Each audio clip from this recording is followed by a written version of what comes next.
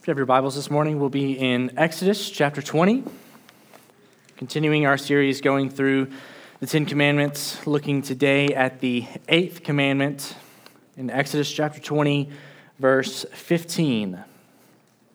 It should be on the screen behind me, but you can also read it in your Bibles. Exodus chapter 20, verse 15, looking at the 8th commandment. You shall not steal. I am very sure, I am quite confident that every person in this room has a story about theft.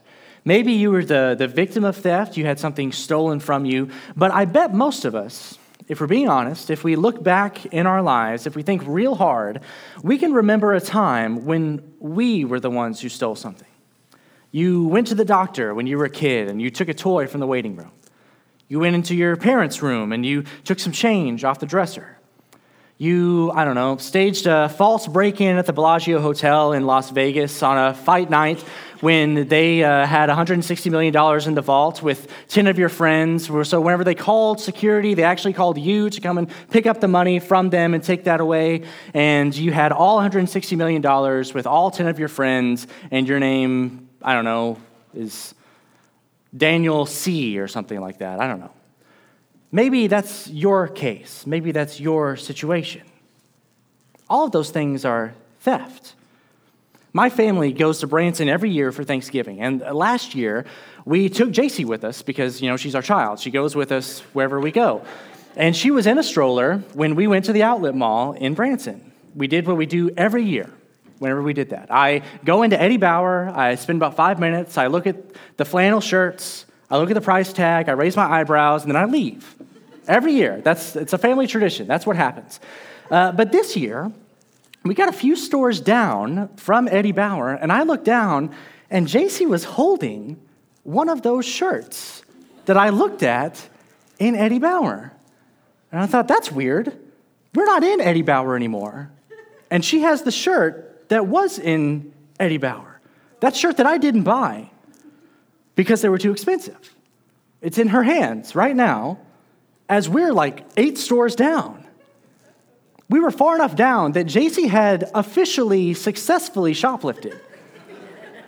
She stole the shirt. So what did we do? We said, great, good job. Way to go. And now that she's getting older, she knows her colors a little bit better. She's got better taste. I take her everywhere I go. It's one free shirt in every store. No, of course not. We grabbed it from her hands and said, oh no, how do we return this to Eddie Bauer without looking like we're returning a shirt that we didn't buy to Eddie Bauer? So we just walked in, threw it down, and left as fast as we could. But now I have to figure out when JC's older how to tell her, hey, you've broken the 8th commandment. You are a thief in who you are, even as young as you may be. God told us not to steal. And we'll examine God's command not to steal this morning by answering the same 4 questions that we have for each of the 10 commandments. 1, why is theft wrong? Why should we obey this command? 2, how do we break this commandment? What does that look like today for us to be people who steal? 3, how has Christ fulfilled or transformed this commandment? And then 4, what do we do to obey this command now as New Testament Christians in light of what Christ has done for us? So let's begin with our first question today. Why is theft wrong? Why should we obey this command? I actually think it's really important that we answer this question because of the implications of God prohibiting theft. I mean, if we accept that you shouldn't take what isn't yours, and basically all societies do. There's very few societies that just operate by pirate law where you can just grab wherever you want. But if we accept that, then that tells a different story about our world than what a lot of people actually think about it. I mean, if the driving force of life, if the one true reality in all of the world is that those who are better equipped for survival are the ones who are going to survive, that everything is simply survival of the fittest, then there is no such thing as theft. It doesn't exist. There are just resources which are free to the taking for whoever happens to be able to take them. I mean, if you look at our economy, it works on a principle of scarcity, that there's only so much of something to go around, that lack of supply married to some kind of demand creates value, that it becomes more expensive because there's not enough of it for everyone to have it. Therefore, only the people who are willing to pay this much for it are able to get it. That's the simple tenet behind how everything works and how it all operates. But if that's true, then theft should just be a natural part of how we operate, right? I mean, if you having something means that I might not be able to have that thing, but I need it, or I want it, then if I'm able to take it from you, I should, if we accept all those things I just said. In a world driven not by the design and morality of the God of the universe, but a world driven by the cold facts of evolutionary survival, theft does not exist. Theft is just Tuesday. It's just what happens. And when you think about it, theft is actually a good thing in that worldview. It's actually your fault that you've been stolen from. And the fact that you can be stolen from, the fact that I'm able to take it from you, means that you should be stolen from so that your gene pool dies out and that mine continues on. Weak people who can't hold on to their stuff, they're just holding the rest of us back. So more than we might think, I think we have to have an answer to this question. Why is theft wrong? Because I think we may have accepted theft as a natural part of life more than we tend to realize. I mean, so much of our lives are ordered by theft, by trying to avoid it. We lock our homes every time we leave. We lock our cars every time we get out of it. We put passwords on our debit cards. We put our wallets not just in the shoe, but all the way toward the toe so that no one walking by is just going to walk by and snatch our wallet out of it whenever we go to the beach. We know that theft is a risk. It determines where we park whenever we go to the city. It determines where we leave our backpack in the car. It can't be visible from the outside. It's got to be tucked under a seat. We are so afraid that people want our stuff that we are going to lock our doors while we're clearly home in the middle of the day with our cars parked outside on a Saturday when no one is ever going to break into your house and try to take your stuff. But just because we acknowledge the reality, the commonality of theft, that doesn't make it okay, just because it's something that happens. Stealing is wrong. What is stealing? It's gaining at someone else's unwilling expense. That's the definition of theft I'm going to use. It's gaining at someone else's unwilling expense.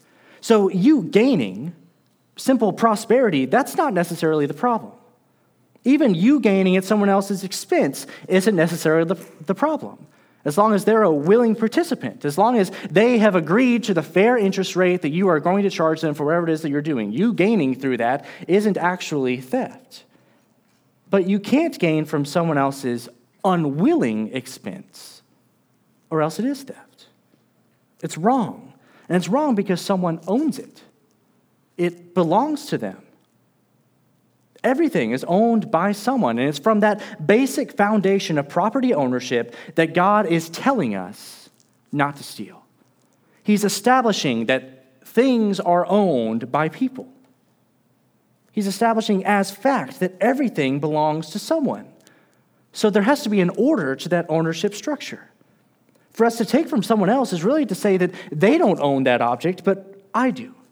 That they don't deserve what they have, but I do. That there's nothing about them and who they are that gives them the right to continue owning whatever object it is that they currently own.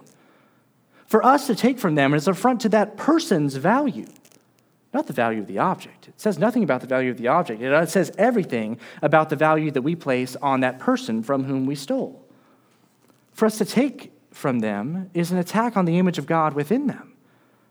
When we take from someone else, we're attacking their worth that comes from being made in the image of God, just like where we get our inherent worth.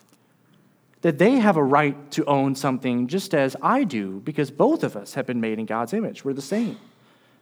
We're disrespecting them at an identity level here by taking from them. We're signaling that we are of more value than they are, that we deserve more than they do, that our needs are more important than theirs. We devalue the person by thinking that we as people have a better claim to their stuff than they do. So theft is wrong because it devalues the person. It communicates that the thing is of more value to us than that person. But beyond that, we're told not to steal because God was setting up a whole new society in his law. And society can't function where theft is encouraged, where it's allowed, where it's tolerated. That's chaos. It's anarchy. When individual ownership means nothing, and the violation of that ownership incurs no penalty, there's no way for society to continue functioning. I mean, money is meaningless. Labor is meaningless. Personal agreements are meaningless because everything is just up for grabs all the time to whoever happens to be holding it in their hands at that particular moment. That's whoever it belongs to. When no one actually owns anything, then there's no incentive for anyone to work for anything because everything that you have, everything that you've earned can simply be grabbed away from you. It can be stolen from you. What God's doing here is he's setting up a society in which ownership is important because a world like that actually reflects the reality that he is the owner of all things. The fact that we who are made in the image of God, that we own things, points us to the reality that he owns things. On Mount Sinai, right before he gives the Ten Commandments to Moses, in Exodus 19, verse 5, God says this, "Now therefore, if you will indeed obey my voice and keep my covenant, you shall be my treasured possession among all peoples, for all the earth is mine." The whole reasoning behind the law that he's giving them in all of the Old Testament law, but particularly here in the Ten Commandments, is he's saying, you are mine, therefore obey these commands. You belong to me, so keep my laws. Psalm 50, verse 10 says a similar thing. "For every beast of the forest is mine, the cattle on 1,000 hills." He's not running out of stuff.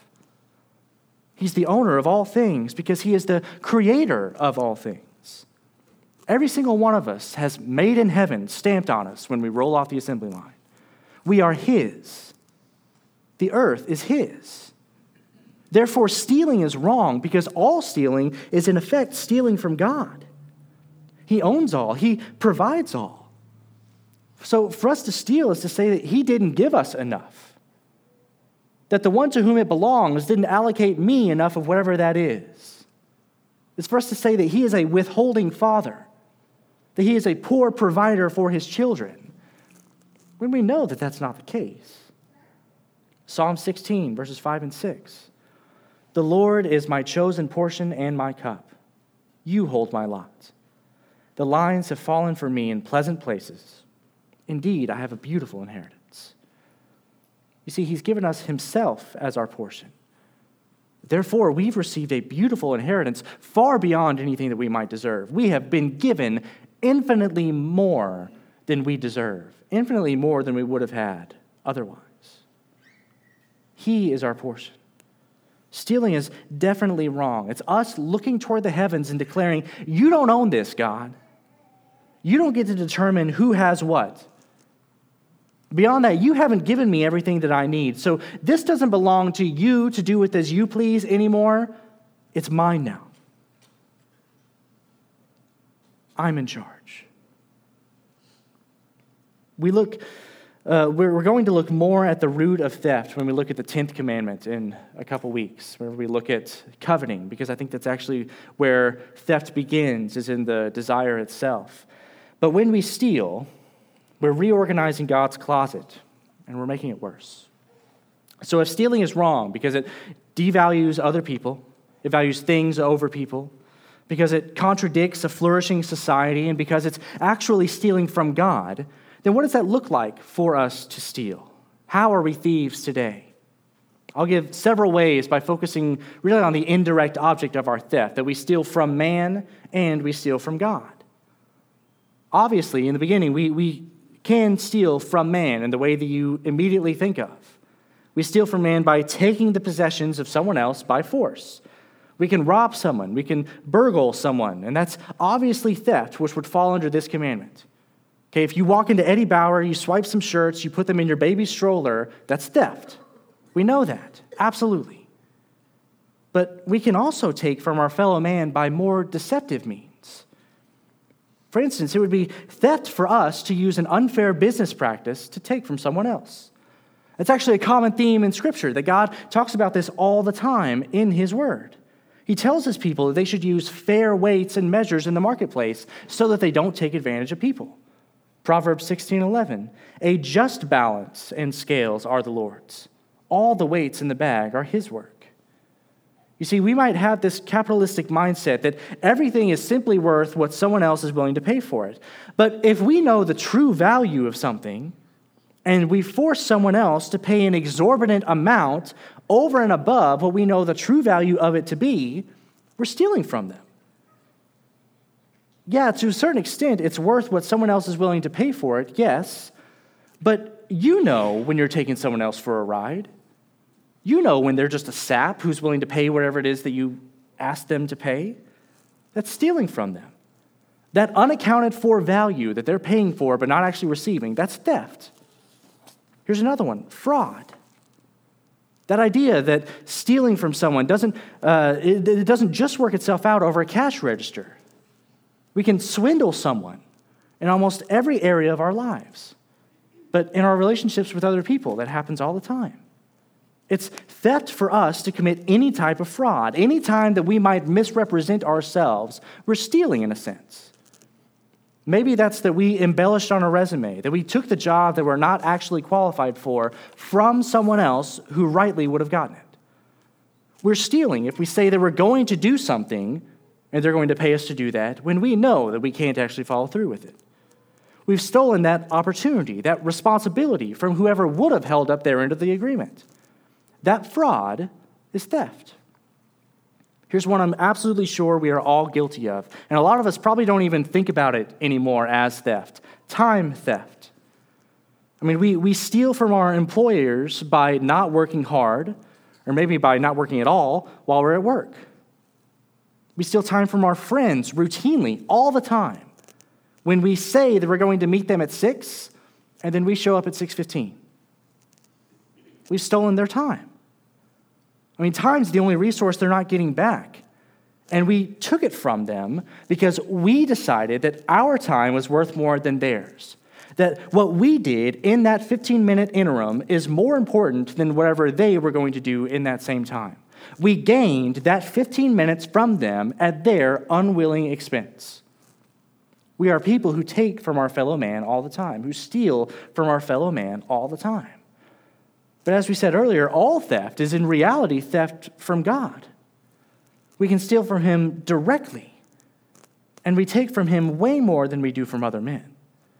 And the primary way that we steal from God, that's through idolatry. Anytime we take the worship that's meant for Him and for Him alone and direct it somewhere else, we're stealing from Him. That's really the root of all of our sin, the worship of the created rather than the Creator. That's why He begins His commandments, the first command, by declaring that we are to have no other gods before Him. To break the first commandment is to also break the 8th. He tells us this because we're so prone to have idols. He is a jealous God who demands of us not to bow down or to serve anyone else. In Isaiah 42, verse 8, it says, I am the Lord, that is my name. My glory I give to no other, nor my praise to carved idols. Nothing, no one else is worthy of His glory. And He refuses to let them have it. So for us to give our worship, our attention, our focus, our thoughts, our desires to anything but Him, that's us robbing Him of that which is rightfully His. It's us robbing Him of the only currency that He actually cares about, our worship. He wants our lives. So to succumb to idolatry, that's to actively steal from God. But I think you can also steal from Him a little more passively than we may think, simply by practicing poor stewardship. He gives all according to His will. He has given you exactly what you need right now. And everything that we've been given was given to us with the intention that it be leveraged, that it be used for the advancement of His kingdom, for His purposes, for making His kingdom come down and be on earth as it is in heaven. So for us to take what He has given us and to misapply it for purposes other than those that He intended, that's to commit fraud against him. It's to take from him. It's for us to gain, to squander resources from him that he intended for other uses. We can be poor stewards of our time, maybe through laziness or disorganization. We can be poor stewards of our money by hoarding it for ourselves or maybe by throwing it away on worthless things. But regardless of our reason, regardless of our method, for us to waste a gift from our Heavenly Father is to steal from him. It's to say that we don't really value that which we've been given. And I think maybe the most heartbreaking example of poor stewardship is found when we refuse to share our faith to the people around us. I mean, the greatest gift that he has given us is the gift of himself, broken and poured out for us on the cross. So now for us to waste that gift by either not living lives worthy of that which we've been called to, or by withholding the opportunity for that same salvation from those that we are supposed to be loving, our neighbors, I think that's the most egregious example of poor stewardship on our part. That's us taking his gift, the greatest gift, and just holding on to it. Just hoarding it. Even though he said, I gave this to you that you might spread that gospel, you might spread that message to everyone around you. It's us saying, yeah, okay, sure, give it to me, but that's where it stops. That's where it ends. 2 Corinthians chapter 5, verses 20 and 21 say this, therefore we are ambassadors for Christ, God making his appeal through us. We implore you on behalf of Christ, be reconciled to God. For our sake, he made him to be sin, who knew no sin, so that in him we might become the righteousness of God. You see, we who are in Christ are now ambassadors for Christ. So everywhere we go is kingdom land, it's kingdom territory, and we're supposed to be taking his gospel with us as we do so. As we go, as we spread his message, that is God making his appeal through us. So what we do is we implore men, we beg, we plead, we show, we winsomely reveal the truth of the gospel to them in such a way that they might be reconciled to God. And the message that we take to them is verse 21. For our sake, he made him to be sin, who knew no sin, so that in him we might become the righteousness of God. We say that is true for me right now, and it could be true for you right now in the same sense. Our salvation, our message, our gospel is given to us for his glory and for ourselves, but also that we might give it to others. What we're doing is we're taking the gospel message from them when we don't deliver it to them as we're supposed to, when we don't tell him that gospel message. In that sense, we're stealing from both God and man. We're taking a worshiper from him. We're exhibiting poor stewardship against him with the message that he gave us, but we're also taking the joy of God from them. We're taking the eternal salvation that's open to them from them, which I think leads us to our third question this morning. How has Jesus fulfilled or transformed this commandment for us? Well, first of all, he fulfilled it by never stealing, but simply giving. He, who is God, has given to all mankind life and breath and everything. For all things were created through him and for him, and he is before all things, and in him all things hold together. As creator, he is giver of all things. So we've already talked about how God owns everything, but this isn't simply about ownership. It's that he owns it because he created it and gave it. He can't steal. It is actually impossible, by definition, for God to steal. It's all his. Everything belongs to him. From whom is he going to take anything? He can't steal. And even beyond that, there's no reason for him to steal anything, even if he could steal. I mean, what do you have that he needs? How could you possibly add anything to the infinite, eternal, perfect, holy God of the universe? I mean, that's the context for most of those passages in Scripture that talk about his ownership of all things. Most of the time, whenever he's reminding his people, hey, everything is mine, it goes like this. He says, what are you going to give me? Everything's already mine. Therefore, you need to get out of your heads that this is a negotiation, that we're simply haggling over terms because it's mine already. God doesn't steal. Therefore, Christ doesn't steal. He never did. But what he did do over and over, every second of every day, was give. He gave in every miracle that he enacted. I mean, those 5,000 people had no food, and he gave some to them. The wedding was out of wine, so he gave some to them. The man couldn't walk, so he gave him the ability to walk. Lazarus was dead, so Christ gave him life.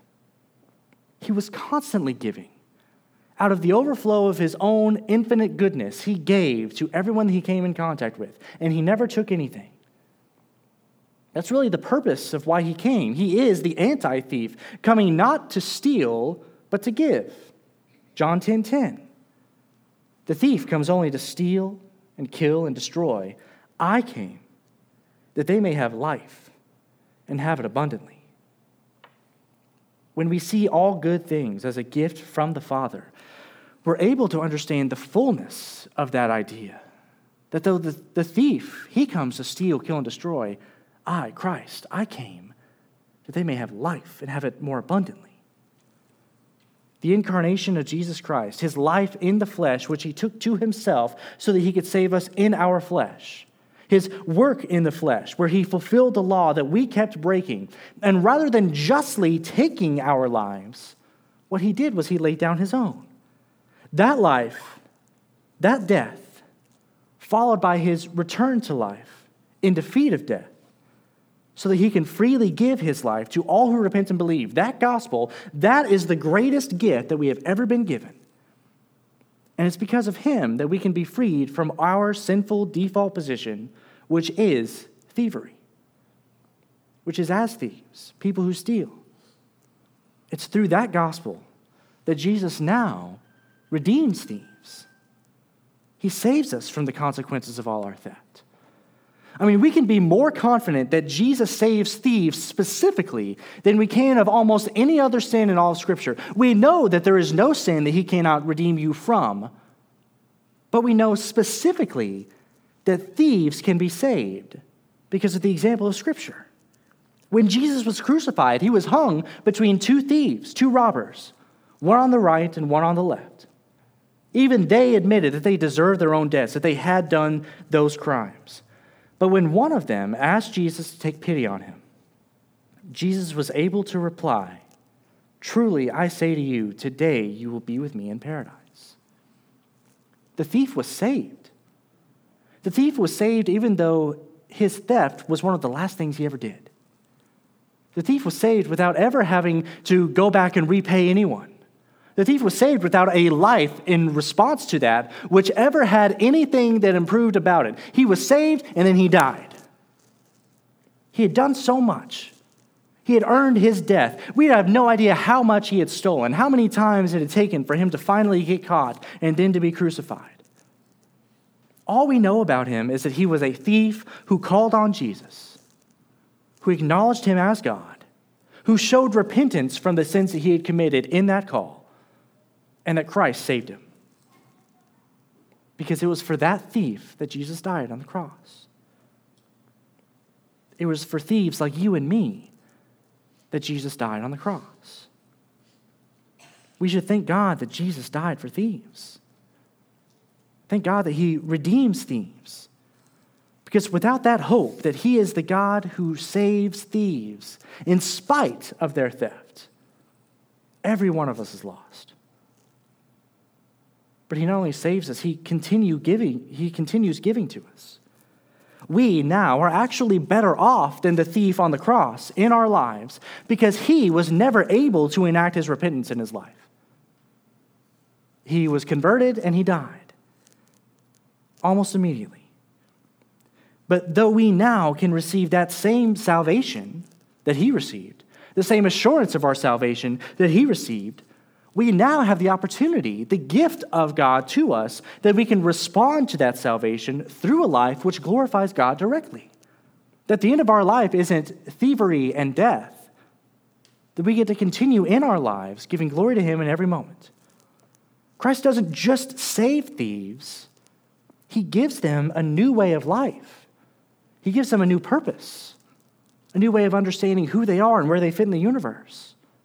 Ephesians 4, verse 28 says this, "Let the thief no longer steal, but rather let him labor, doing honest work with his own hands, so that he may have something to share with anyone in need." That is the promise of Christ. That's the gift of God. That through him, we, the thieves, might no longer steal. That we might no longer continue in the sin in which we are caught, but that we can labor with honest hands and then now become not the thieves, but the givers of all that we have, of all that he's given us. Rather than the thieves that we are without him, we become the givers who give with him. He completely rewrites our story in light of the gospel. You were a thief and now you're not. So you're going to live differently. So he didn't take your life as a consequence of your sins. No, he gave you life and redeemed you from your sins. He didn't take your way of life and leave you with no way to live your life, no vocation. He's actually given you a new hope, a new direction, a new vocation, a new calling. He's fulfilled the command by not stealing but giving, and he's transformed it in you so that you no longer have to see yourself as someone who needs what someone else has. Rather, you know that now you are the one who has what someone else needs. Which leads us, I think, into our fourth and final question today. What do we do now? How do we obey this command in light of what Christ has done? I'll give 3 ways quickly.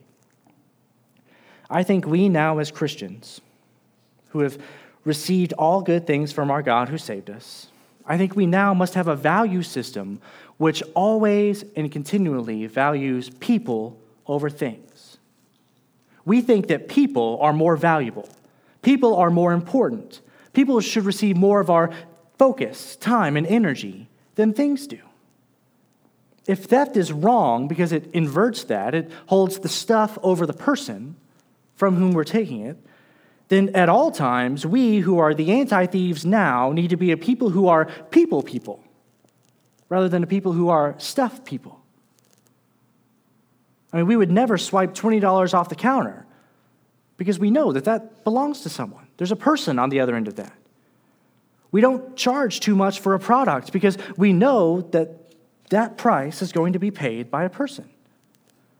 We don't allow ourselves to be perpetually late because we know there's a person who's waiting on us. We don't allow ourselves to hoard our things, or even worse, to hoard our gospel message, because we know that we're keeping those good gifts from someone else. We are a people, not a things people. Whatever that might mean for us, whatever application that might mean for you, whatever that might look like for us as a church, to value people over things, people over our building, people over our money, people over our stuff, over our programs, over our comfort.